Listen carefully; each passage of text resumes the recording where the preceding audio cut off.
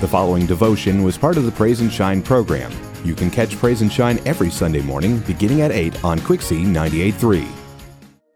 Contentment is not automatic, nor is it a natural attitude. Rather, it's a learned skill. So how can we find joy in any circumstance? Paul expressed thanks to the Philippian believers with a reminder that he was not thankful because he was in need. Rather, he was showing them that he was humble and content. Paul could exist with or without his earthly needs being met beyond his basic essentials. In addition to living humbly, Paul also focuses on the concept of contentment regardless of his circumstances. We read in Philippians 4:11 and 12, "For I have learned to be content whatever the circumstances. I know what it is to be in need, and I know what it is to have plenty. I have learned the secret of being content in any and every situation, whether well-fed or hungry, whether living in plenty or in want."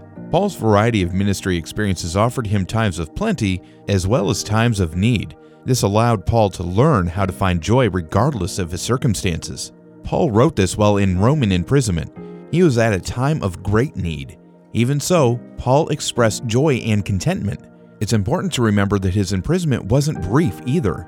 He had been continuously held for 2 years in Rome, in addition to multiple years in Palestine. Contentment was essential for Paul to find joy in his circumstances. God desires us to be content and not worry in any circumstance. We are precious and valuable to our Creator. Look at the birds in the air. They do not sow or reap or store away in barns, and yet your heavenly Father feeds them. Are you not more valuable than they? Matthew 6:26. So try to find joy and peace in even the toughest times. I prayed this prayer on you from Numbers 6:24 through 26. The Lord bless you and keep you. The Lord make his face shine upon you and be gracious to you. The Lord turn his face toward you and give you peace. Amen. Thank you for listening to the Praise and Shine devotional.